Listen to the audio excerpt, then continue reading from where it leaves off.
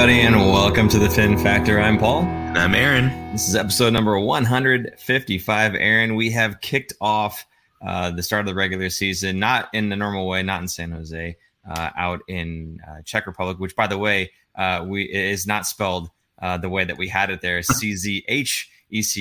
I'm not going to say whose fault that was, but it wasn't me. But you know, they went, they had a great time. Hockey aside, they had some stories about that. I'll let you guys go ahead and take a look at those different things. We're not going to talk about that, but the players had a lot of fun out there. Just a really cool experience being able to visit a different country, and especially under the, I guess you could say, the tour guide ship of Tomáš Hertl, kind of showing everybody around. Of course, he grew up out in the Czech Republic, so really cool for him to be able to make it back to that area for a game that actually counts, a game that means something. And I think they all had a great time. Sorry, I was trying to slowly move my camera over. They had a great time and had a wonderful host in the Czech Republic. They were also in Berlin before that to play the Eisbaren. So I think Nico Sturm was the host there because he's also from Germany. So it was a fun time with 27 of the guys from the roster able to go and do a lot of team building. So the Sharks kind of training camp was smaller than normal, but they had some really good bonding time, I feel, as a team doing this trip. So we'll see if that is better than having a longer training camp or not, or if it even matters. So it was kind of cool because they had, again, they played Eisbaren, which I guess translated means literally polar bear, right? The ice in the E part of that ice literally means ice. The DEL is the, I guess, I don't know if I'm saying this right, Deutsch Hockey League, right? Deutsch Ice Hockey, DE Ice. Anyway, pretty cool that they got to play against that team. That was the team that had won, I think, 2 years straight, and they are going for a three-peat this season as well. So it's not like they're just kind of like a throwaway team. I know in the previous episode I had said, we better beat this team because it's an NHL team against, a team playing out of the DEL. But it was the top talented team in that league, and actually they were missing, I think, 5 of their better players anyway. So really, if they had not won this game, it would have been pretty embarrassing for the Sharks. So glad to see they walked away from that exhibition with a 3-1 win. And I think you've got a clip here. I don't know if you want to just go ahead and jump straight into it, or if there's something else you want to talk about. But with Hertl talking about Cunnin playing on his line, and if you want to set that up. Sure. Cunnin was kind of a guy, I guess he's kind of a placeholder, one of those guys that the Sharks absolutely love having that can play up and down the lineup. They could be on the first line, second line, third line, power play, kill penalties, you name it. And this is one of the guys that he was what the Sharks traded for him for. They traded John Leonard plus a third round to get him from Nashville. So he's playing against his old team, or he was going to, not against the Eisbaren, but against when they played Nashville. But he was playing on Hertl's line, and Hertl was asked about Cunnin and why he liked playing with him. So we love clips of Hertl. So here's the one sentence answer from Tomáš Hertl. I really like him. He's fast, he's aggressive, he works hard in every shift. He got a lot of pucks for us, and as I kind of told him, me and Timo try to hold the puck, make it play, and he opened up, but he getting a lot of pucks, but he got a really strong preseason. Honestly, I didn't know what to really expect for him, but it's a lot of fun play with him, and so hopefully we have good connection, on Friday and score some goals too. But I really like to play, last couple of games with him. Hey man, I mean, to be fair, that didn't seem like it was one sentence. Maybe he broke it up a bit. Maybe 2. He's getting better. Anyway, this is kind of foreshadowing because this was before the Nashville games, and I thought he looked pretty good. That's another right-handed shot in the lineup that the Sharks never really had last year or even 2 years ago, especially last year once LeBanc was out. So good to see his line mate basically giving him some good praise, and Hertl being one of the leaders on the team. Now it's Hertl and Meyer and Kunin that were playing, or Cunnin. I keep saying Cunnin were on the team or on the line. Cunnin is the guy that's going to go into those corners and get those pucks and retrieve them and give them back to Hertl. And Meyer. So kind of a complementary player to their style, I guess. Really fast and aggressive. And to me, he looked very fast and aggressive. I really liked his game and overall game, not just on the offense either. Absolutely the type of player that GM Mike Greer was hoping to get, to bolster this team back up and get them back to being at least an entertaining product on the ice. And it's funny that you say, he's the guy that's going to go and get the pucks, and that is his style of play, where he'll go and he'll bang and he'll retrieve. But it's funny listening to what Tomas Hertl said. He said, Timo and I will try to hold on to the puck, and you just kind of free yourself up. So it seems like pretty much everybody on that line is going to be trying to do some puck protecting here.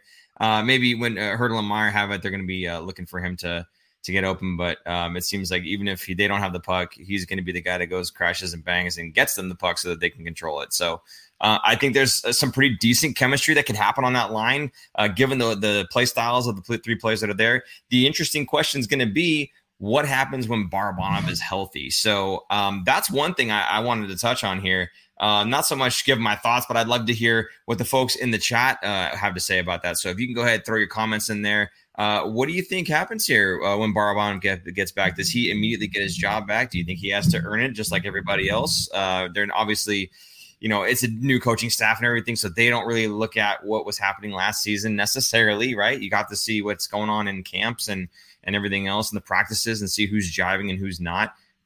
Is he going to just step right back in and just everything's going to flow again? Or has maybe Cunnin found himself on this line all of a sudden? Who knows? So I guess, Aaron, while they're kind of typing that in there, why don't you give me kind of your take on that? Do you think Barabanov is going to just slot right back in when he's healthy? That's a good question. I think the way that Greer's kind of set this team up is healthy competition. So once he is back, he's going to have to fight for his spot back. He's not going to just be given to him, especially with the new coaching staff that doesn't even really, not that they don't know him because he was around in the beginning parts, but I think he's going to have to fight for that rollback, and Cunnin's making his case to stay on that line for now, at least in the short term. I mean, looking ahead, we're going to talk about it, but he had a goal and assist in 2 games. He's now the leading scorer on the Sharks. So kind of hard to take that away, but I liked last year. I liked that line of Barabanov, Hertl, and Meyer. I thought they played well together because they complemented each other. But it is a much different look having Barabanov on that line versus having Cunnin on that line. Barabanov is more of a perimeter player, very good at protecting the puck and making plays, but definitely not the kind of guy that Cunnin is, who's going to go straight to the net and get the dirty goals and get into those dirty areas, as they like to call it. Yeah, fair enough. I like what Kellen Foster is thinking here. I think that Cunnin is a better fit with Couture on the bank. And you know what? I feel like you might have something there because, Hertl, big body, Meyer, big body, Cunnin, one of those guys that's going to go hard into the boards, retrieve the puck. For a pair like Couture and LeBanc, maybe that's one of the things that could help them out, is having a guy like Cunnin playing on their line, crash, bang, get them the puck, right? Let those two guys control the puck as best they can and, get some shots on and let him crash, as you said, picking up those dirty goals. Maybe he is a better fit for that line. I don't know. But, when Barabanov comes back, maybe that's where Cunnin finds himself. Just bump down, just down to the second line there with a very able Logan Couture and a hopefully resurging Kevin LeBanc. But we will see on that front. So I don't know about that one. But, he could be a fit there too. So definitely a guy that, he can play multiple different lines and probably be able to help anybody on his line be successful. So again, a nice pickup by GM Mike Greer. I like what Drew said here about Lorenz. Lorenz's effort level is insane, but doesn't have the offensive upside to stay on the top line. I heartily agree with that. He's trying. It's not for lack of effort. He just won't be able to stay there. So yeah, I agree with that. I could see that switch having Cunnin on that line. Yeah, and I know what's his name, Sheng. I think Sheng had an article that he wrote talking about Lorenz and his size and his speed and how much that's really contributing to the Sharks so far this season and the first couple games that they played. We'll have to see. We'll see where it goes, but any anytime you get a guy who's giving you that level of effort, that's an A in my book, and I always go back to Mario Ferraro and the amount of effort that he puts out night in and night out. I mean, this guy, he's in the same vein here that people are talking about Lawrence. You just never see him coasting around. You always see him charging hard at the puck, charging hard at players, ready to bump and grind.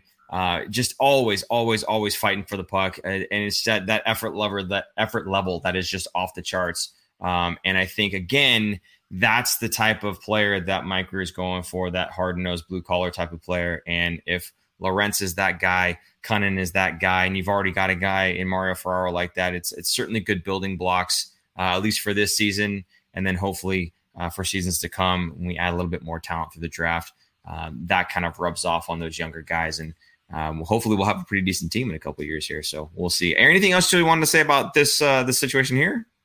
The game against Eisbaren, or... Yeah, I mean, or any of these topics so far, we'd move on to Nashville. Just real quick about Eisbaren.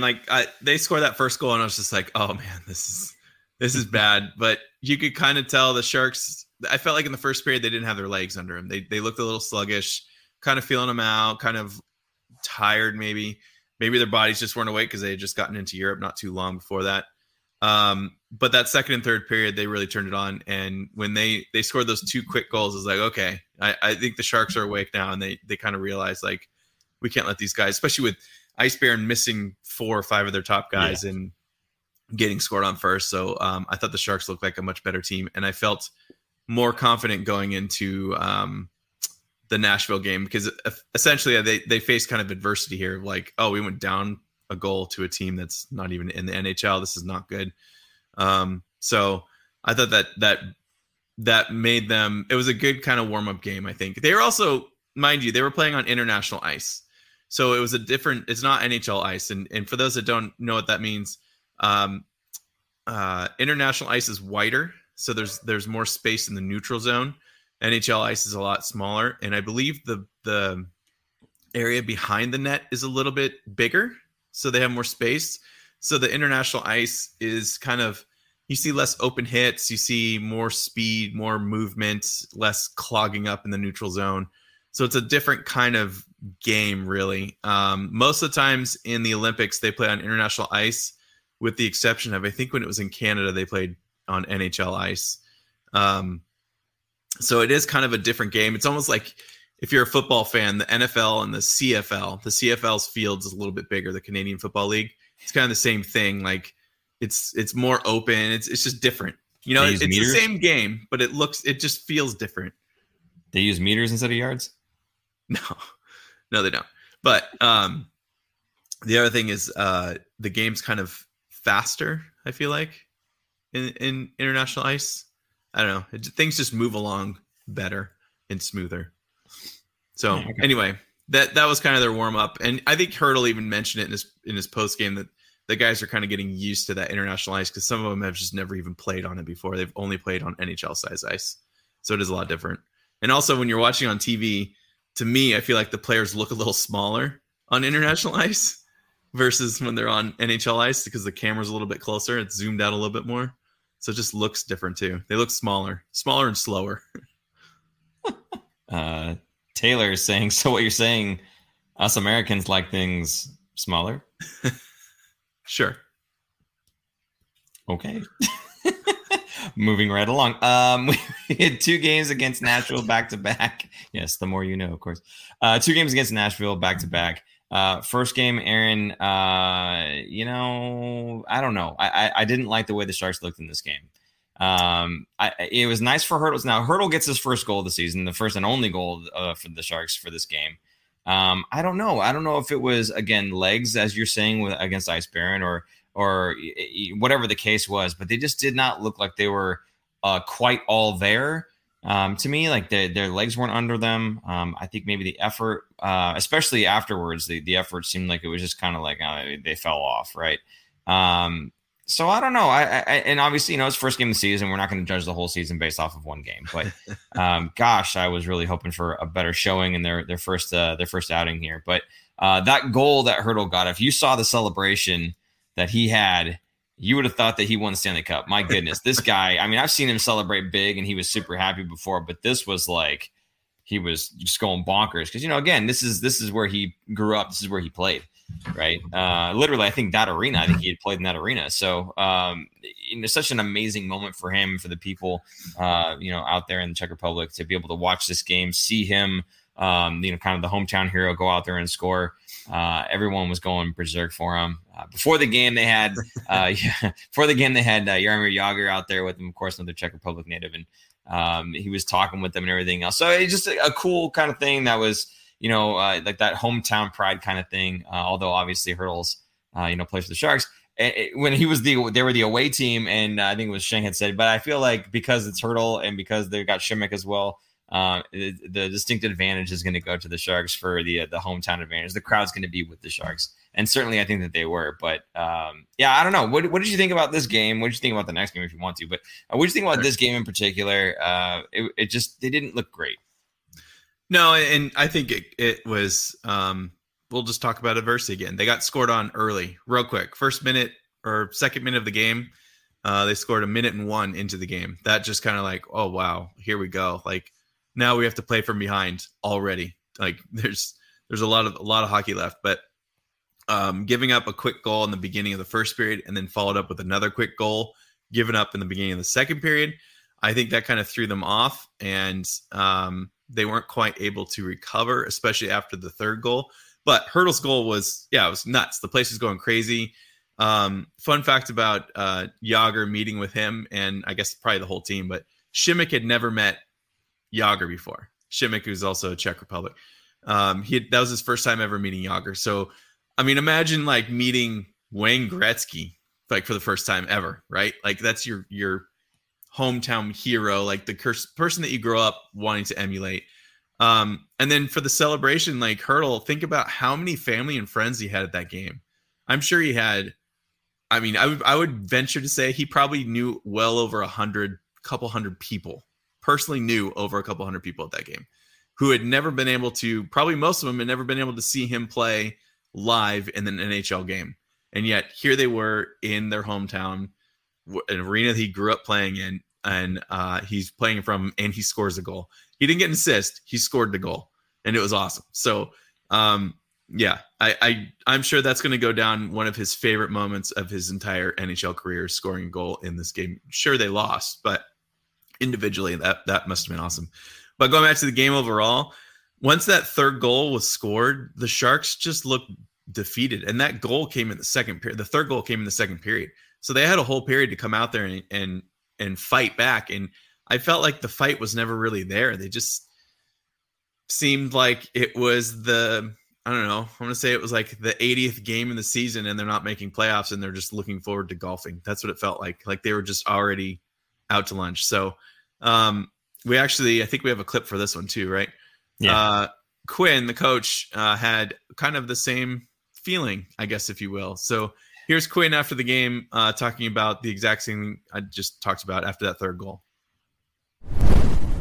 Yes, I thought as the game went on, I thought we got away from getting pucks in the net and traffic, and for the most part, I thought up until they made it 3-1, it was we were hanging around, and I like some of the things we were doing, but once they made it 3-1, I really thought there was a huge disparity in the way they played compared to the way we played. I thought the last 25 minutes they really took it to us, and I thought we got a little bit demoralized, and we've got to toughen up a little bit mentally in that department. When you do get scored upon, you got to fight back, which I thought we did after we gave up the first one early. But the last 25 minutes, they really kind of set the tone and took it to us. Hard to disagree there. That third period was pretty ugly and boring. Unfortunately, yeah. And that for me is kind of the whole thing. Like, look, if we're going to be a bad team, fine, be a bad team. But we brought some players in to try to make this at least an entertaining product. That third period was definitely not very entertaining, as you said, mostly boring. I wanted to call out a couple comments here, though. Kellen Foster saying, I'm sure his fourth grade librarian showed up to support Hurdle. There you go. And then Taylor reminding Kellen, hey, don't forget his childhood dentist. So there you go. Everybody. Along with the neighborhood watch commander, self-appointed. Okay. Yeah, I'm sure he had lots of family and friends and people that he's known over the years growing up come to that game to support him. So a really good look there. But again, not a very good look was that third period. And it's unfortunate. But, as Coach Quinn said, we have to be a little bit more mentally tough than that. We can't, they're professionals. It's not like you're asking, AHL guys that are being called up because like last season, they have to, right? And you're asking them to do more than they can mentally. These are guys that have played in the league before, and they're just making a lateral move. So you're hoping that they'd be able to be a little bit more mentally tough than that. And after going down, it's always often said that that's the worst league in hockey is a 2-goal lead. So they were only down by 2. And like you said, they had more than a whole period to come back. And I don't know. It just didn't seem like they were interested. I don't know why, but I would say a better effort in the second game here if we're ready to move on. Absolutely. I think parlaying what he had just said going into the second game. Yeah. I thought, the Sharks lost, was it 3-2? I thought the fight was much better. I thought, and the only change that they had from the lineup was they started Kakinen instead of Reimer. And nothing on Reimer. I thought Reimer actually played a very good game in that first game too. But Reimer is out, and they put in Kakinen, and then they pulled out the defenseman Harrington, and they put in Magna in there. Mm-hmm. I thought Magna was a little bit more effective, but looking at his stats, he's a -2. So I don't know. That it's hard to say. And he only had 10 minutes of ice time versus Harrington's 16 minutes. So was it worth it? I don't know. But so far, the Sharks' reputation of having most likely the worst defensive core in the league is looking like it's holding true, and it's going to be a long season. What do you think? Yeah.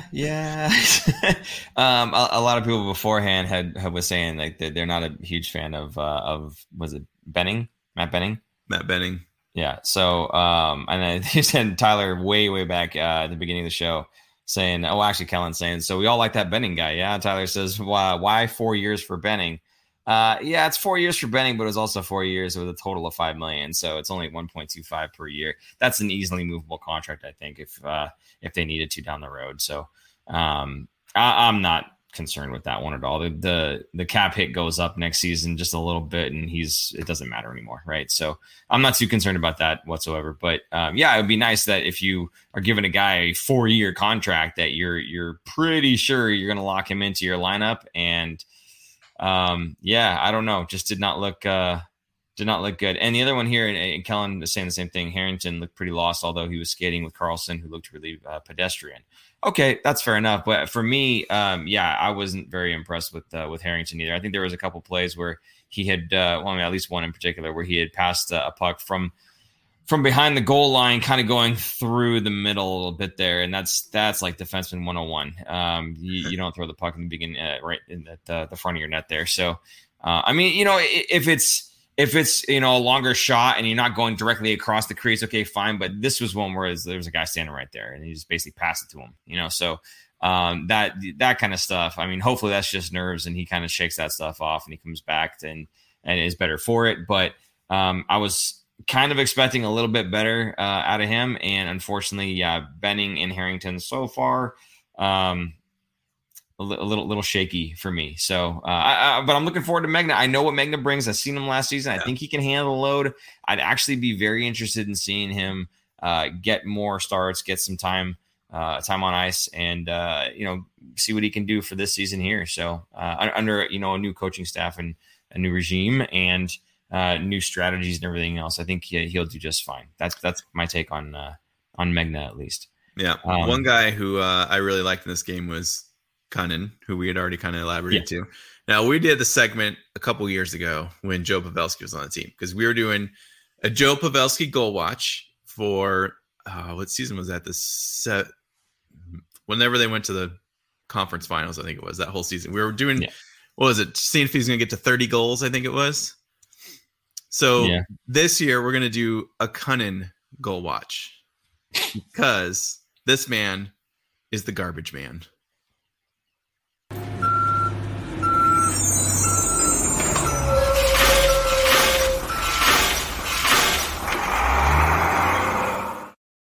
That's awesome. We have not seen that yet, so we didn't know that was coming. For the people on the podcast, Aaron, explain that. So the graphic was Luke Cunnin dressed as a garbage collector, and it says Luke Cunnin, garbage collector. So this guy, in game one, he had the most ice time of all the forwards, which is crazy. He had more ice time than Hurdle, more ice time than Meyer. Part of it is he's on both the power play and the penalty kill. And in game two here against Nashville, he had a power play goal. And do you remember the goal? It was a garbage goal in front of the net.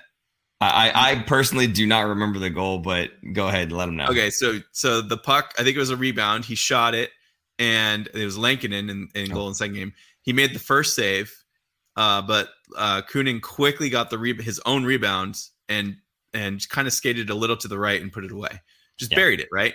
So I was like, man, he had such quick hands. Like it was such a bang quick play that I was like, wow, that was amazing. This is the kind of player that the Sharks just have not really had probably since Pavelski. Now, I'm not saying Cunnin is going to be Pavelski and be a 30-goal scorer, but from what I've seen so far in these couple games, I would say, and I'd be happy if this guy, if he stays on the top power play and is basically playing the garbage collector, we're going to see 15 and maybe close to 20 goals, just because he'll probably have 5 or 6, maybe a little bit more power play goals. And then who knows how many even strength he'll get for the year, and possibly even a shorthanded goal or 2 on the season as well, because he's playing on both. So I think this is a pretty good player here that we have on our hands. And again, not a Pavelski. I would say his ceiling is going to be about 20 goals, not that I'm expecting him to get 30 or 40. So, right. But we're going to keep this Cunning goal watch all year long and maybe do a little tally. So right now he's at 1. We're at 1 after 2 games. So he's on a 41 goal pace. You know who he has more goals than? LeBanc? No, Gregor. Oh. It's 2 games, man. It's 2 games. I'm just saying. Drew pointing out that Cunnin has a career year would be getting past 31 points, apparently. That's what he's saying. So apparently that's the most he's ever had. Would be the 31 points. So do you think, now you're saying 15, 20 goals would be great for him. You think it's doable? He has a power play time. Absolutely. You think he gets past the 31 points then? If he stays on the top power play like that, he needs the ice time. If he's going to stay on that power play, absolutely. He's going to smash that 31 points. I would say he would be 40, maybe even flirt with 50 if he's really up. 50's too much. 40 points, I would say. I was going to say, now remember, because he might be losing his line to Barabanov when he gets back too. But he might be staying on the top power play. The power play is crucial because he's going to be playing with some really good players that he's going to collect that garbage. If he's the garbage collector on the top power play line, which he actually got on the second power play line, we might see some good goal scores here. Navy 47 is apparently tired. He's throwing some Z's up there with a yawny face. So I don't know if we're boring you, buddy. I'm sorry. Jeez. What's that all about? I don't know. He's on the second power play unit, Kellen says. Is that correct or incorrect? No, he is. He's on the second power play unit. Yeah. Okay. Well, the second power play unit was on the capitalized, so good on them. You know, sometimes it's a little less talent and a little more just get the dang puck to the net. You know, I was gonna say that top power play line, they pass it too much. They're looking for that backdoor tap in every time instead of just shooting the puck and getting dirty. Second line, they get dirty and they get goals. They get results. That's what I like seeing from the power play. Shots. Everybody. Okay. He's trolling apparently. All right, cool. Anything else you want to say about either Cunnin or the second Nashville game here? I thought they just looked much better. I thought for sure they were going to get that tying goal, at least in that game. It looked like they were pressing and they were looking much better. They just couldn't. I mean, Lankinen was playing pretty well, but I feel like the Sharks always make the backup goalies look like a Vezina winner. You know, like it happens all the time. Not just like the last couple of years. Like I feel like it always happens, right? Like, oh, we're playing the backup goalie. Oh my gosh, we can't score on this guy. What's wrong with us? Who was the goalie? Was it DiPietro for Vancouver? A long time ago? Yeah, a long time ago. Lit him up for like 9 goals or something like that. I forget. We did not make him look like a Vezina winner. That is true. Well, that guy they scored 9 goals on. Yeah, they scored a lot. That's because he was at the time like an ECHL goalie that came up, like just brutal. Well, one guy that some of the fans think ought to play in the ECHL, Marc-Edouard Vlasic. Honestly, this season though, I think, and you said it before. Apparently, I don't remember saying this, but I think this is going to be a resurgent season for him. I think he's going to look a lot better. He's got a head coach that kind of rewards the hard work, right? And him being a veteran, him trying to work hard out there. I think he's going to have a bit of a bounce back here. And miraculously, you had called out that you think he's going to be kind of more of the top 4 20-minute a game guy. And lo and behold, why don't you go ahead and take it away? Sure. In the first game, he had exactly 20 minutes and 0 seconds. I said, because I think last year he was down to about 12, 13 minutes a night. He was kind of, I wouldn't say he's in the doghouse, but he was on that third pairing, and so he got scratched last year. I'm not saying it wasn't warranted. He was not playing very well, but I feel like this year he's in a much better headspace. He's ready. He's got a new coaching staff. He's got a new GM. They probably sat down and talked to him, see where his game's at. I think he's not going to be what he used to be. He's too old for that, but I think he's a very serviceable defenseman. I think he could stay in that top 4 in the next year or two, depending on if the Sharks bring anyone else in. But I thought he looked pretty decent, and he didn't look like a liability.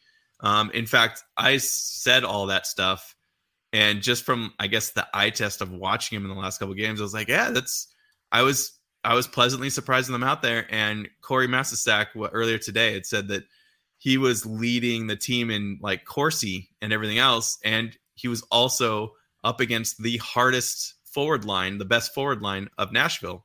So the Vlasic of old at least showed up for those last 2 games where he was shutting down the top forward lines, doing a great job, and the team was actually better on the ice. When he was on the ice, the Sharks were playing better than when he wasn't on the ice. So there you go. There's some stats to back up what I was thinking.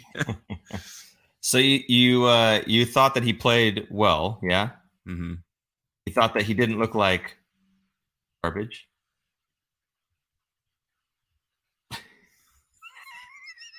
Sorry, just testing out the graphic for producer Jason.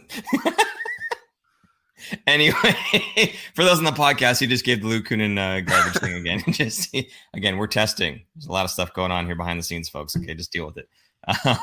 Okay, so you say he looked like a top 4. Now, the question here, and we know what we should do. We should probably make this the roll call question. Sure. What do you say? All right, let's do it. So we'll do roll call right now, okay? Let us know where you're watching us from. And then let us know if you think that Vlasic is going to end up turning into trade bait via his play this season. Do you think he's going to show up, play much better than he has in seasons past under Bob Bugner, and make himself tradable to a different team? Maybe not the $7 million. Maybe it's, obviously retaining 3.5. Something like what Burns did, where they retained the salary, and which, in my opinion, is better than buying him out because it'll be on your books less. And you get to move him, and the other team will be happy, and hopefully the return will be a little bit better. So, yeah, I don't mind that. Do you even want him to be trade bait? Do you believe in Marc-Edouard Vlasic, Aaron? Do you believe in him? I do, actually. I think he was one of the guys that I said was going to bounce back, and I would be okay with it because I've always liked Vlasic. I liked his game. Obviously, the last couple of years, he's not been the same as he was. A lot of people get hung up on his $7 million salary, which, yeah, that's a lot, but he earned that salary. He was not making that salary when he was at the top of the league in shutdown defenseman. Yeah. So to me, it was just payback for what he'd been doing. And I still believe that Doug Wilson kind of had these backdoor handshake deals of, hey, I'll take care of you later in your career if you keep your salary low, be a team-friendly salary, and I'll be sure that you get paid, because he was trying to keep that cup window open as long as he could, knowing that these guys are going to have to get paid and they're going to be screwed later on. Now, if the Sharks won a cup in 2016 and possibly even won again when they had Carlson, would anybody even care about these salaries right now? Probably not. It'd be like Chicago, what they're going through right now. It'd be like the Kings, what they've been going through the last couple of years. No, they'd be happy. but because the Sharks didn't win, people are pissed and they want heads to roll. And so that's where we got kind of a split of Sharks fans here. But $7 million for another 3 seasons after this, if they could trade him, maybe keep half of it, $3.5 million. I think he's a very good $3.5 million top 4. Sure. Or even bottom pairing defenseman. That's a pretty decent, maybe a little bit pricey, but he's got experience, and maybe pair him up with a young guy who's going to be kind of up and coming, but not quite ready for prime time thing. I think it's doable. Yeah, I think so too. Frankly, I don't think he does get traded though. I think he just is serviceable, plays well, and I mean, unless a team really comes calling for him, he'll probably end up just staying in San Jose. Kind of what I think. But LM says he was told buy out or play better and get traded to a better team. Okay, I don't disagree with that. Like right now, I mean, maybe that's the kind of talk that Greer had with these guys, the older guys, the veterans, saying, hey, we're not going to be winning a cup in the next couple seasons. We're probably just going to be rebuilding here.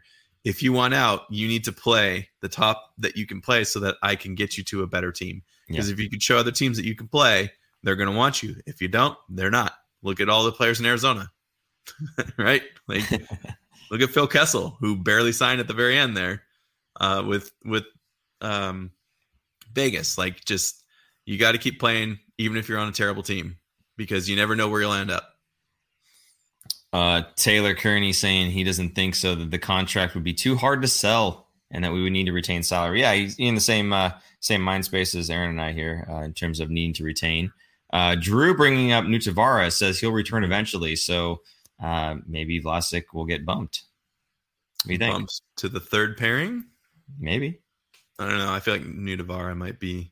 Well, he might be slotted with Carlson, right? Nutavara. I don't know. Yeah, well, I mean, we'd have to see how that shakes out once he's back. So, I mean, right now it's Mario's with him, but who knows if that's going to last or not. Marco Vlasic will not be trade bait, but will be a serviceable defensive defenseman to pair with another sturdy D-man. That's what Matt Lowe thinks out of Castro Valley. Thank you, Matt. And then Kellen Foster says, so Vlasic to the Blue Jackets in a trade for Pierre-Luc Dubois. Wait, Pierre-Luc Dubois is in Winnipeg, I thought. I thought he got traded too, yeah. Yeah, he got traded like a year last season or 2 seasons ago. So he's not even there. Maybe there's a 3-way trade he's trying to work out there. Who knows? Right. And don't forget, teams could do a 3-way trade retaining salary, so his salary could get reduced even more. Yeah. So, yeah, if you doing the math, it would go down to 3.5 and then 1.75. I think any team could certainly, not necessarily like, but could certainly use a Marco Vlasic for 1.75, right? Mm-hmm. I mean, we just talked about Benning at 1.25. For $500,000 more, you get a guy that's, been there, done that in this league. So I think that brings a little bit to the locker room as well as to the ice. So I mean, I think a lot of teams would be okay with that. Where's Justin Brown when you need him? Hey, Taylor, you are not, what's his name? Gosh. What's Justin Braun, the guy? Oh my goodness. Why can't I remember his name? I haven't seen him in so long. Lundy. Thank you, Lundy. Jeez. Yeah, where's Lundy, buddy? Thank you, Taylor, for stepping in for Lundy there and bringing up Justin Braun. Appreciate that. Yeah, Kellen says, where's Lundy? There you go. Okay, yeah, anything else here about I think we've got a lot of the feedback there from the folks. Thank you guys for chiming in. Appreciate your comments there on Pickles. Yeah, anything else, Aaron? You think about this topic here, or we good? I mean, it's 2 games in, and they were playing in Europe, so and I'm not throwing anything against Nashville. Nashville's a very good team who was I don't know if they were a cup contending team, but they were definitely a playoff team who went deep, and they had a very, very good year last year. So this was a very strong team. I'm not shocked that the Sharks went 0-2. I thought for sure they were going to win that second game, and I would have been happy with the split. But at the same time, I'm kind of happy that they're leading the league to get Connor bettered. So I don't mind. To me, I don't think this is a playoff team, and I don't think they're trying to be. So as long as the game, that second game, I just thought was better. It was entertaining. They were trying, and I'm okay with when you try hard and you just still can't quite get there, Yeah. Like, that's okay. You did your absolute best and what you could do. Oh, there you go. Go ahead. Thank you, Taylor. Taylor's manifesting Lundy energy with $5 in the super chat. Thank you, Taylor. We really appreciate you, buddy. Thanks so much. I don't know. We haven't seen Lundy in a while. I hope he's okay. But happy to have you guys here with us. So again, thank you so much for supporting the show. He is in Minnesota, so that's a big time difference. What was that? He is in Minnesota. Yeah. Right. So that's a big time difference. It's hard to. Yeah, totally. Just we're late. Okay, so let's go with Barracuda here. Sharks should get Connor better. Oh wow, you think he's better? Okay, Connor better. David, he's saying, yeah. That's funny. No, Connor better. I don't know about that. Okay, so we'll see. Just supporting the show. Don't blame him. Oh, thank you, Taylor. Okay. Okay, so Barracuda update here. And now some of you might be not interested in Barracuda, but honestly, you should be. I think this season is going to be a really good one for the Barracuda. And for the reason I'm about to say, yes, the Sharks did have to trim the roster down after coming back or before they can get back here and start playing NHL games here in the States. They had to bring their roster down from 27 to 23. They were able to bring 27 because they were out in the Czech Republic, and that was kind of an exception that was given to those two teams to have extra players on their roster. So now that they had to be back down to 23, VL and Dell both went down through the waiver wires, and the other two players that went down to fans' dismay, I would say, the fans weren't too happy about it, but Bordelot and Eklund. I know the fans really want to see these guys, and they really want them to get some time at the NHL level, but I think it's a great move. Let these guys dominate in the AHL. Let them get their bearings underneath them. Let them be the man at that level, right? And then kind of earn their way back into the lineup. I think it also gives the guys that are more veteran on the team, the guys that have maybe coming towards the end of their careers, the guys that are near the end of their contracts, give them an opportunity to showcase as best they can so that, as we just talked about with Marc-Edouard Vlasic, maybe a team comes calling and gets the Sharks on another draft pick, something that can maybe bolster that roster up in years to come. So keeping those two guys baking in the AHL, not such a bad idea for the business side. I like it mainly because Aaron and I are 2/3 of a season ticket holder group for the San Jose Barracuda. So I'm so happy hearing this, Aaron, honestly. Like, we're going to get to watch Bordelot and Eklund tear it up in the AHL in the brand new TechCU Arena. We've talked about it before. If you haven't seen it, check out our Spotlight episode on TechCU. Really, really cool stuff. They had the whole construction, and we got to see it. We should do an updated Spotlight on that. Yeah, I think so. Yeah, we should definitely do that. I'm sure we can get somebody we can contact over there and give us an opportunity to walk around and show everybody all the amenities and whatnot. And it's really, really nice place.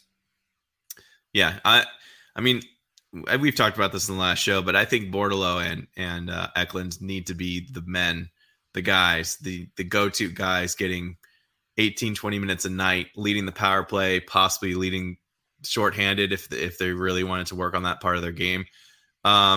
When they play on the Sharks, they're going to be third, fourth line guys or scratched. It's just not worth it for their development. So the Sharks aren't going to be competitive. Now, if the Sharks, let's say the Sharks were I would say even better than a bubble team. Like, they were a team that was expected to make the playoffs with the roster they had.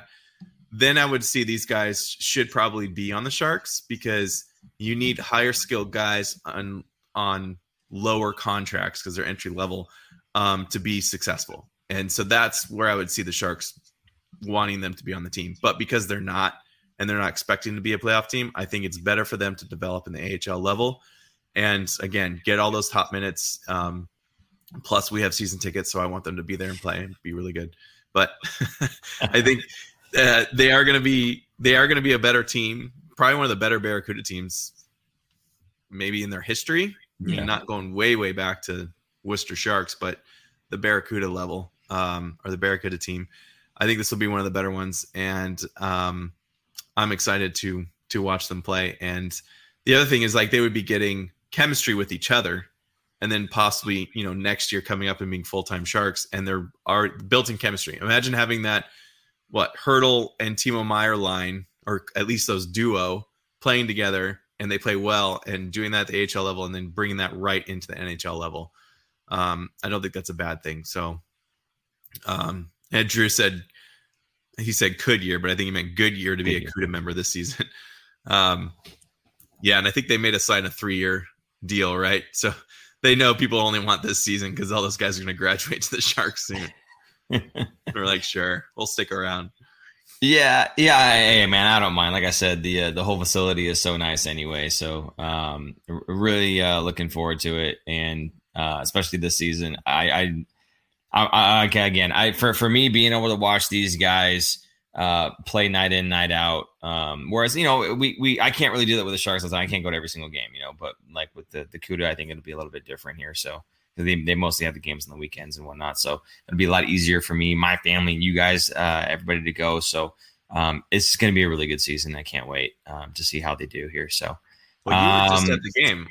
It was the preseason game, right? On Saturday? Yes. And actually, what's his name? Etu Makiniemi, I think his name. He was the goaltender for that last preseason game that I went to there, and they played against the Condors over at Tech CU. And yeah, they ended up winning that game. It was in overtime, and I think it was Kinyatsev got the game winner in overtime. Really a fun game. Now, there's one thing I do want to take out of that game, if I'm going to bring anything up about the Barracuda for this one game here. It's watching Ryan Merkley, and I know you're like, oh, he's still young, blah, blah, blah. I feel like he's not taking it seriously. I honestly feel like he's not taking it seriously. The guy is so incredibly skilled, amazingly skilled, but like he's trying to play with the puck. He instead of making the simple play, he's doing the over the top, more flash, definitely more difficult moves, and it just doesn't like to maintain the puck and to get around people. It just seems like he's trying to showcase himself more than actually just play the game. And I feel like if he just played the game and used his skills to do the basic simple plays, they would have looked a lot better. They probably would have won that game by a lot more. They would have to go OT. And I think he'd be getting more of a serious look to move forward in his career. Now, again, I know you say he's young, but he was drafted very young, and this is like his 5th year now because he was like 17, I think, right? So he's 22 now. So that's turning 18. I understand he's young, but he's been for 5 years, right? We've gone through this. So I don't know. I'm ready for this guy to kind of have a change of mindset. And yes, you're incredibly skilled. You're an amazing skater. His vision's off the charts. His hands are off the charts. Everything's great. Then why aren't you impressing? I think is the problem, right? If there's so many things that are going right for you, why aren't you impressing? And I think it's because he's trying to do too much to stand out. Just watching him the way that he plays, and it's flashy and it's amazing. It's fun to watch. But it's frustrating when he dangles through 2-3 guys and he tries to go through that, and then he loses the puck. So there's just times where I wish he would just simplify the game. And I don't know if you see it the same way, but that's what I'm hoping out of Ryan Merkley. I don't mind so much at the AHL level. That could also be the coaches telling him to work on those kind of dangles and get them like. The AHL, yeah, it's great. You want to win the Calder Cup. You want to do all this stuff. But it's also development for the NHL. So that could be them saying, hey, this is a safe space to work on that stuff. Be flashy, because that's kind of why we drafted you. We want you to do that stuff. We want you to it's not always going to work. But if you keep working on it and practicing on it and it becomes part of your game, you want to like, it's his strength, right? I mean, obviously it doesn't work all the time, but that's his strength. That's what he's known for. They could be pushing him to say, work on it, and get better at it so that you're quicker at it and it's going to work when you get to the NHL level. That's just a take. I don't know if that's true. I don't have any inside information, but again, for AHL level, I don't mind it as much versus it's NHL. The wrong take, and I'll tell you why. LM says, I think you hit it on the head when I was talking. So LM says you're wrong. I'm sorry. You look for any kind of backup. Hey, man, Taylor Kearney says, I'm a big fan of Merkley's game, but it's time for him to step forward or sit down. Woo! I don't know, buddy. To me, that doesn't sound to me like, hey, the coaches want you to be flashy because this is a safe space. Defenseman takes so long to develop, and he's still only 22. I really don't mind. I will be ready to be done with this guy when he's 25, 26, and not in the NHL as a regular. And that's another, was that 3-4 years from now? I don't mind as much. He was very raw. He was very young and very raw. I mean, imagine he went to college and played for 3 years and got drafted at 21. That would be last year. Yep. Right? Yep. Where he would have developed more and whatever. He's been in our system. Because he's been in our system for so long, people want results. But his skill level had him drafted at 17. And he's been in the system for 5 years. Now, imagine if you were drafted at 21, but you were 26 years old. Would he be having this conversation, or would he be out the door? That's a whole different thing about the draft. About people are looking at these raw hockey players at 18 years old and drafting them, expecting them to be superstars when they don't always pan out. I don't think Merkley's going to be a top line defenseman ever. I think he's going to be a good top 4 defenseman that has skill to get the puck out of his own zone. That's what, and manning the power play, probably the second power play, having a right-handed shot, very highly skilled defenseman on the power play, or even on the second power play. I don't know. I'm still not worried about him. I'm still not worried. I guess what I'm at is I'm in that camp where I feel like he's not going to end up working out, which is just too bad. I think he's going to be a great AHL flashy defenseman there. Getting the puck to the guys that can actually bury it, but. I'm afraid the guy's just never going to get the opportunity to step it up to the show. And Kellen with some graphics ideas here. Garbage Man Cunnin, and the next is graphic Jazz Hands Merkley. That's great. Oh my God. Does the age gap also make him an outsider? You're gonna have to explain that one. Aaron, do you know what he's talking about? The age gap, as in when he's drafted? Young. Does it maybe he doesn't gel well in the room or something because he was a younger guy? No, I don't think that's it. Because there's always young guys that come and go out of there. Yeah, Taylor says he's 28 and he's still developing his defense. Do I get a few more years too? No, you're done, Taylor. You're done. Okay, you're past your prime. You're past your prime, buddy. Defensemen take a little bit longer than forwards do. Like a forward at 22, 23, and and a first round pick, and he can't quite crack the lineup, then I'd be a little worried. Defenseman, now. There you go. Kellen Foster, a third pairing power play guy like Adam Boqvist in Columbus. That I would be happy with that. I would be happy if he turns into an NHL regular. He's not going to be a top pairing defenseman, but he'll get power play time, and he'll be. Imagine a third pairing guy who doesn't get paid that much money, say $1 million, $2 million, but he can move the puck out of the zone. Most teams would kill for that, especially a right-handed shot, which are less common than left-handed shots. Kellen, I will 100% agree with you if you're talking about the AHL. All right. That's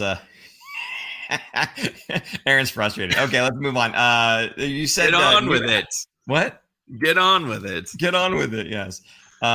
Get on with it. Yes, get on with it. Yes, get on with it. I was trying to. Get on with it. There it is. It never gets old. New advertising boards. We were talking about this the other day about jerseys with different advertisements on them, and then you're talking about, but the boards have advertisements, and I'm saying, yeah, but I don't buy the boards and take them home with me, and that was the whole thing about jerseys and whatnot. But new advertising boards, they've got them now where it's all digital, right? There's no actual. Well, they actually do still have it on the boards, but they've got that space where they can do digital advertisements on top of it. Well, it's the whole boards. The boards are normal. Like they still have advertisements on it. When you're in the arena, it looks exact same. Nothing's different. So it's not like it's a full green screen going around. You know what I mean? Like in baseball, behind the home plate, there's an actual green screen. So when you're at the game, you just see a green screen. There's no ads or anything. But in the arenas, nothing changes. It looks the same, but they'll digitally change what's on the boards when you're watching the televised view. When you watch instant replays or any other different angles, it'll still be what's physically there on the boards in person. But this gives opportunities, and they were talking about it, where like, let's say this game was nationally and internationally broadcast. You can now advertise, or you can target advertisers in local markets that are watching the game. So there's local ads on that will be more relevant to the people where they live. One great example is betting sites will now be able to advertise in their local markets, because a lot of betting places are illegal in certain states or certain countries. So they wouldn't be shown there, but they could be shown in the places where they are legal. So this just opens up a whole new advertising revenue coming into the league, which again brings up the dollar value of the league as a whole and brings up the amount of cap space that will be coming in. So it's good things. I don't think it messed with it wasn't distracting. I mean, I'm a soccer fan, so I'm used to the electronic boards that go around the soccer fields that have animated stuff. So it's kind of moving and changing all the time. It's obviously, it doesn't bother the players because they don't notice it. Nothing's moving or changing. I think that would be distracting, I think in soccer, it's a little more distracting. But in hockey, what they're also talking about is you can sell an ad to, let's say, a car company, and instead of Honda, it just says Honda on the board. There's on the screen, there's a car driving, and it's in the first period, it's advertising one car. The second period, it's advertising a different Honda car. So they could do multiple things with it and kind of more value added to the advertisers. So I think it's a win-win. I don't think it was distracting. I don't think it looked terrible. Like, you can kind of see glitches. Like, it's almost like watching a Marvel movie and you're like, okay, that CGI wasn't bad. And sometimes you're like, ew, that just looked awful. I feel like I didn't get as much as that. So I didn't mind it. And I think it's great because it's bringing in more dollars into the league. And that's a win-win. Did you even notice? I did notice. Yeah. No, I noticed that because what it was is that they had the same advertisement all the way across, all the way around. And I'm going, okay, wait a minute. Noticeable. Yeah. I know they didn't just have like, oh, we're going to take over all the boards, right? That no one's going to do that, and especially since it started moving. I'm okay with that. I have no problem with that, and I mean, I didn't have a problem with the advertisements on the boards themselves anyway. It's kind of interesting though, because if you've got your advertisement on the boards, you've paid for that. And then they put a digital advertisement on top of that. I imagine now you're paying less to have your stuff on the boards, because the only people that are going to see that are the people that are sitting in the seats, right? Right. So you're losing money there to gain money, right? Wait, what? The advertisements that are on the boards physically are covered by the digital advertisement when you're watching on TV. So, but on instant replays, they're still there. And it's for the people that are in the arena, which are thousands of people. Yeah. But most of the people that are buying ads are already on the boards. So they're going to pay for more ad space. Oh, I see what you're saying. Okay. Yeah. But so like that's what I'm saying. Honda's on there. So they already have a Honda board, but now they can have a commercial playing for 10, 15 seconds. And then just rotates out. Right. At like Western Digital's expense though. Because now you're being covered up to watch another Honda. 15 seconds. It's not. Sure. It's not constantly on, but you only get so many shots as the camera goes by, right? So I don't know. I don't really care, to be honest with you. I also heard they were going to put I think we've seen these before. The netting that's behind the goal. I've seen advertisements on that. Yeah. Like the last couple seasons, not just this year. So that's a new kind of space that they're exploring. And some other ones too, I read. I can't remember what they were. Anyway. Yeah. I don't care enough about that. I honestly, for me, like the jerseys is a bigger deal for me. I know you don't care, but for me, it's a bigger deal than the boards. I could care less about the boards. I think it's hilarious when you look at the, was it in Berlin, I think, where they had on the face-off dots. Yeah. On each of the face-off dots. And it's like they're like distorted on the ice so that when you see it on the camera, it looks correct, right? Have you seen that in soccer? I remember you mentioning that. I don't remember seeing it though. In soccer, you can't advertise on the field. So it's right on the out of bounds behind the goal. So behind the goal, when the camera is panned, like looking this way, it's like 45-degree angle, let's say. They paint it at a 45-degree angle. So when you're watching it, it trips your eyes out because it looks like it's standing up and straight. It's like a 3D effect. It's really wild. But then it's flat. Like it's not, it's obviously it's not 3D. It's not digital either. It's actually painted on the grass. So it's kind of the same thing when you turn in the face-off dots. It's straight onto the camera. It's not, which, I wouldn't be surprised if that's coming, having face-off dots, having sponsors in them. I wouldn't be surprised. Hopefully it's all digital because it looks goofy when you go to the game. You got everything is all over the ice. Kellen's saying the netting behind the goal is known as a Gregor ad. Yes. Thank you, Kellen. Well played, sir. Redeem Zacios. I'm going to butcher that name. Sorry. Hey, guys. Go Sharks. Hey, how's it going, buddy? Thanks for joining the show. Appreciate that. Aaron, you have here, this is something that you want to do going forward. So, guys, pay attention because you could be featured here as well. Sure. We have a tweet of the week. Aaron, you want to go ahead and take this one away? Sure. I thought this was a funny response to one of our tweets that we had here. So I tweeted out that the Sharks are currently closest in the NHL to getting bettered. So at least there's that. And the response was number 32 in the standings, but number 1 on the PK. Everything's going according to plan. And this is from Twisted Wrister Hockey at Nick Pinkerton.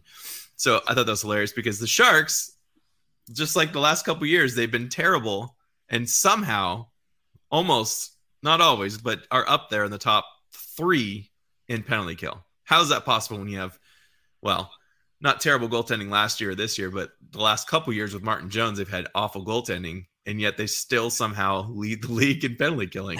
How's that possible? So I thought that was funny. Something's got to go, right? So if you would like to be featured on our show with the tweet of the week, tweet at us. Or, maybe I'll look at Instagram too. Maybe some Instagram comments. Yeah, sure. Whatever your social media of choice is. Facebook less so. But speaking of all of those, we just surpassed 2,000 followers on Twitter, which is awesome. So thank you. Thank you for following us. And if you're not, you should. Paul actually does most of the tweeting, not all of it, but most of it from our Twitter account. As of this morning, we were at 740 Instagram follows, 713 Facebook follows. We also have a subreddit, and we're on LinkedIn. So if you really, really like the Fin Factor, you can find us on all of those. And fun fact, I actually created a MySpace just to piss off super producer Jason. So we're somewhere in the MySpace world of the Fin Factor. I thought it was funny. Nice. I thought it was funny. Yeah, it just made me smaller.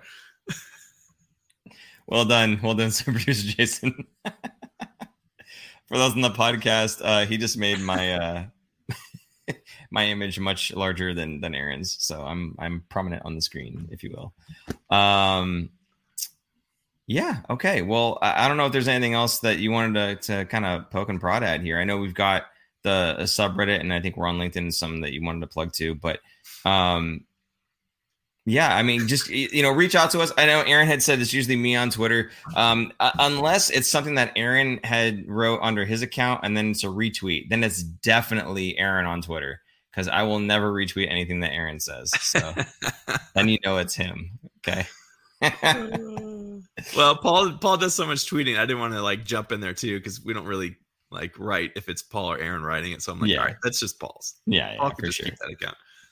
Super producer Jason wants everybody to make sure that they know. Please follow us on social media: Twitter, Facebook at the Fin Factor, and Instagram is at Fin Factor, because somebody took the Fin Factor from us. So good on you. Yeah, boo.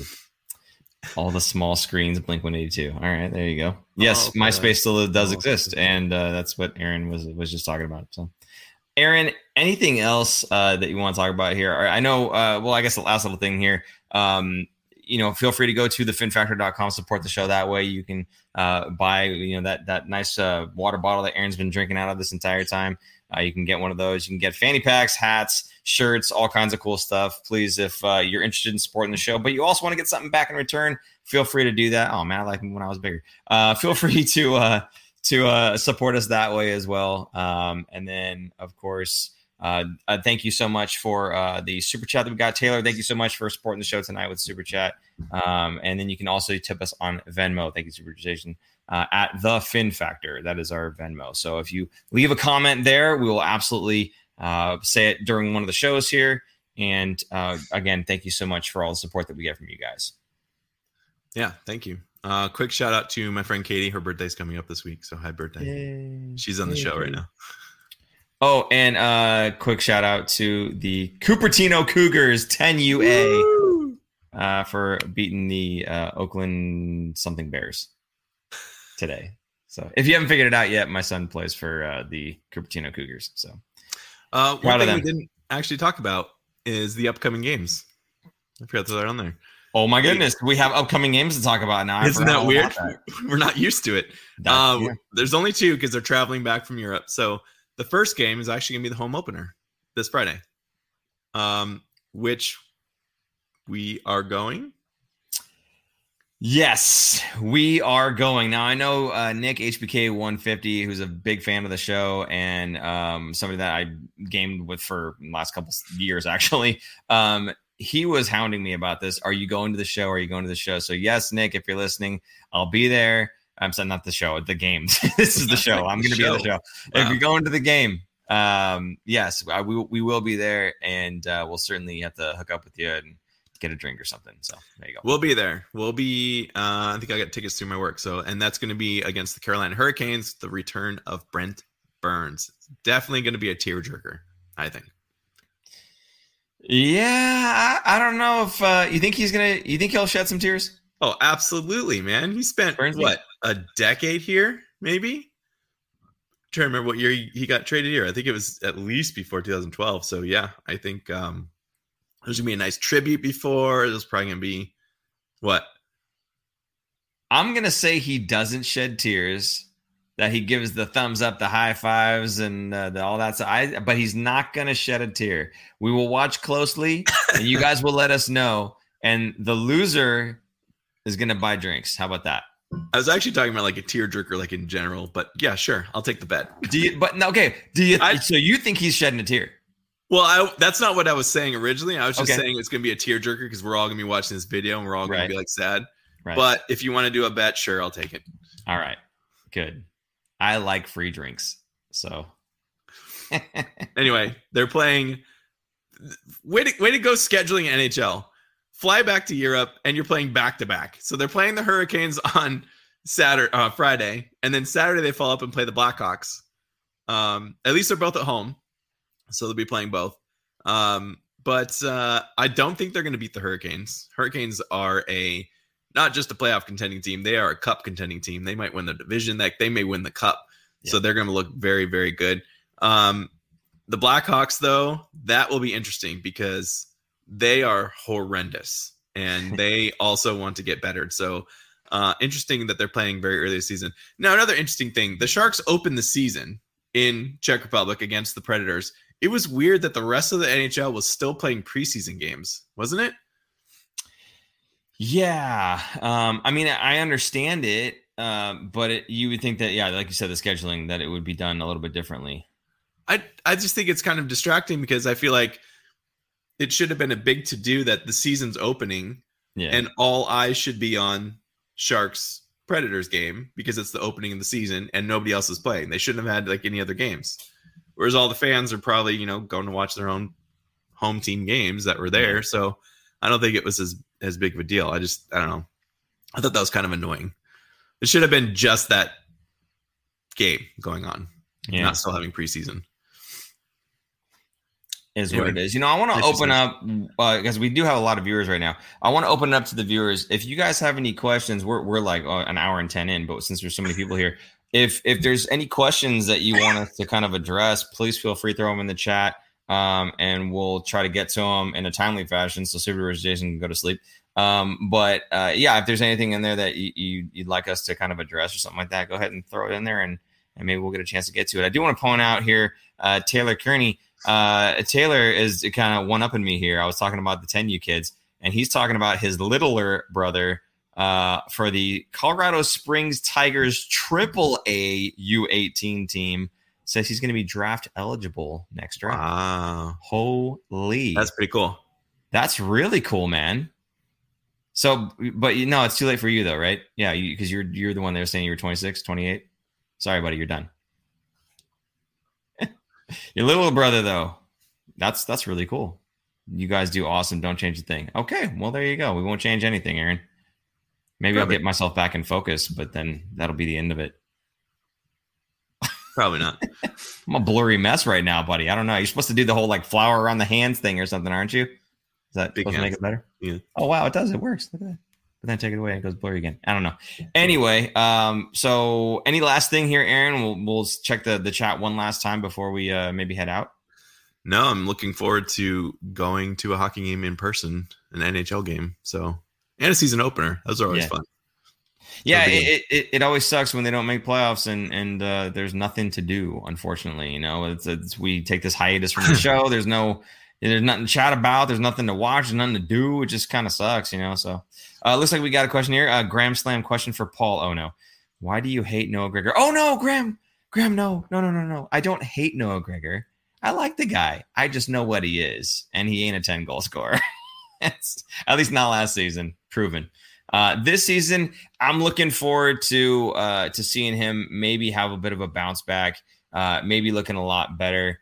But I don't know. And even in the preseason, the games that we saw so far, and the regular season game that we saw, he's not really that impressive to me. So I don't know. I think for me, I just have a realistic view of what he is, and when. Aaron was telling me he's going to be a 10-goal scorer like that last season. I just didn't believe it. That's all. So it's not that I hate the guy. I don't hate him, but I've certainly had poked fun at him quite a bit here and there. So it's all in good fun.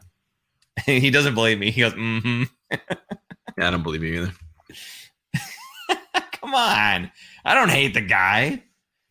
Let's see. How many A's go into these leagues? Oh, no, AAA is the top. Yeah, AAA is the top. It's like baseball, right? I guess, because I don't know baseball very well. But yeah, if there's more A's, it means you're better than yes. It goes AAA, AA, single A. AAA is the highest. Yeah. Single A is the bottom. Yeah. Right. But then there's also like double B and D, and when you get into it just keeps going because the younger age groups at least. Yeah. So for instance, my son plays in 10U A at 10U. That's the highest they could play at.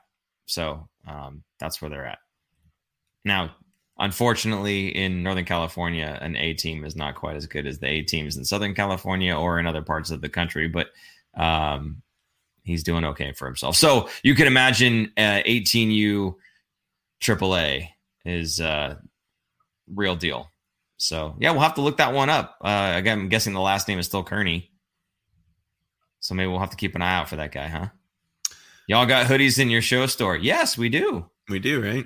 Yeah. Super Producer Jason, you want to confirm that one? I think he's gonna put there you go. Man, he is on point, dude. I'm telling you. I actually have the gray one. It's pretty nice. Oh, there you go. I like it. How come I don't have one? What the hell? Because you didn't buy one? This is ridiculous. I have to buy one. All right. Well, I don't get a discount, I don't think, guys. So whatever you're paying is the same thing I'm paying.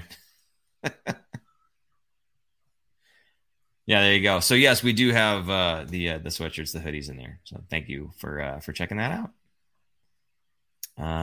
AAA usually Junior A, which is the highest level below Major Junior. Yeah, CHL, USHL. Yeah. Graham Slam's on point there. But yeah, he'll be draft eligible. So if whoever it is, Lincoln Kearney, is that his name? Taylor and Lincoln brothers. I'll give a shout out to Graham here. Graham runs another YouTube page or YouTube channel that covers prospects. So he is the prospect expert and knows all this stuff. So if you want to give him a follow, go for it. Is this the guy you were talking about earlier? Mm-hmm. Yeah. Graham, we're going to have to try to contact you, I think. Yeah. Yeah, we'll probably have Graham on our show at some point this season. Yeah. Well, thanks for letting the cat out of the bag, Aaron. Jeez. Oh, well, there it is. Well, anyway, I wear my Fin Factor shirt in the gym, and everyone thinks I sell surfboard fins. Excellent. When we went to the NHL All-Star game and we were interviewing people thought we were a Finnish show, like from Finland. Like there's a couple Finnish guys that were there, and they're like, "Oh, are you Finnish?" And they said it in Finnish. We're like, "Huh? What?" Yeah, that, and I get Miami Dolphins. People think we're Miami Dolphins because it's almost the similar colors. Yeah. Which is funny because Mike Greer's brother is the GM of the Miami Dolphins. Chris Greer. Yeah. Very There's similar. one of those the more you know moments, and we lost it. What happened? That's a lot of teal in that family. Graham says expert in exclamation or in quotation marks. Yeah. Well, probably more expert than us when it comes to prospects, buddy. So we'd love to have you. Love to have you on the show at some point. We'll talk a little bit about some prospects. That'd be good. Perfect. Okay. I think we've gone well off the rails. So I think we're going to go ahead and call it here. Hey, guys, thank you again so much for tuning in. We appreciate you guys. All the super chat and support. Again, thank you all for that. And if you're going to go visit the finfactor.com and check out any of the merchandise that we have for sale, we absolutely do appreciate you supporting the show that way. And it's great because you get something in return. You can kind of flaunt it to everyone else who doesn't have it, who isn't as cool as you. So there you go. Yeah. Super Producer Jason reminding you, like, subscribe, and ring that bell for notifications so that you know when we're going live and you can be a part of this show. And also, the main thing that I always ask for is please share us, retweet us, re-Insta photogram us, whatever that thing is. I don't know. Dude, I'm out of touch. I don't know, okay? Do all the things. Help us get out there to your Sharks friends and family so that if you're enjoying listening to us and talking with us, I'm sure they will do it as well. So with that, Aaron, do you have anything else you want to throw in here? I'm good. Hey, I'm looking forward to the next week of games here for the Sharks and for the Barracuda. I can't wait to see all the prospects doing their thing at the AHL level. And then hopefully, like I said, we'll have some entertaining hockey, at least, if not some winning hockey out of the San Jose Sharks. Yes? Maybe we do a meetup on Friday if anyone's going to the game. There you go. Hit us up in the comments and let us know if you're going to be there and what section you're in. How about that? There you go. Perfect. Okay, that's going to do it. Thank you guys for tuning in. I appreciate you so much. For Super Producer Jason, I'm Paul. And I'm Aaron. And we will see you guys next week. And hopefully I'm in focus. Bye-bye. Bye. Thanks for tuning in. If you like this episode, check out our other content, especially interviews. You can interact with us directly through social media at The Fin Factor and on Instagram at FinFactor. And don't forget to join our live streams on YouTube. Visit our website at thefinfactor.com, where you'll find all of our episodes as videos or podcasts. You'll also find our exclusive merchandise to help support our show.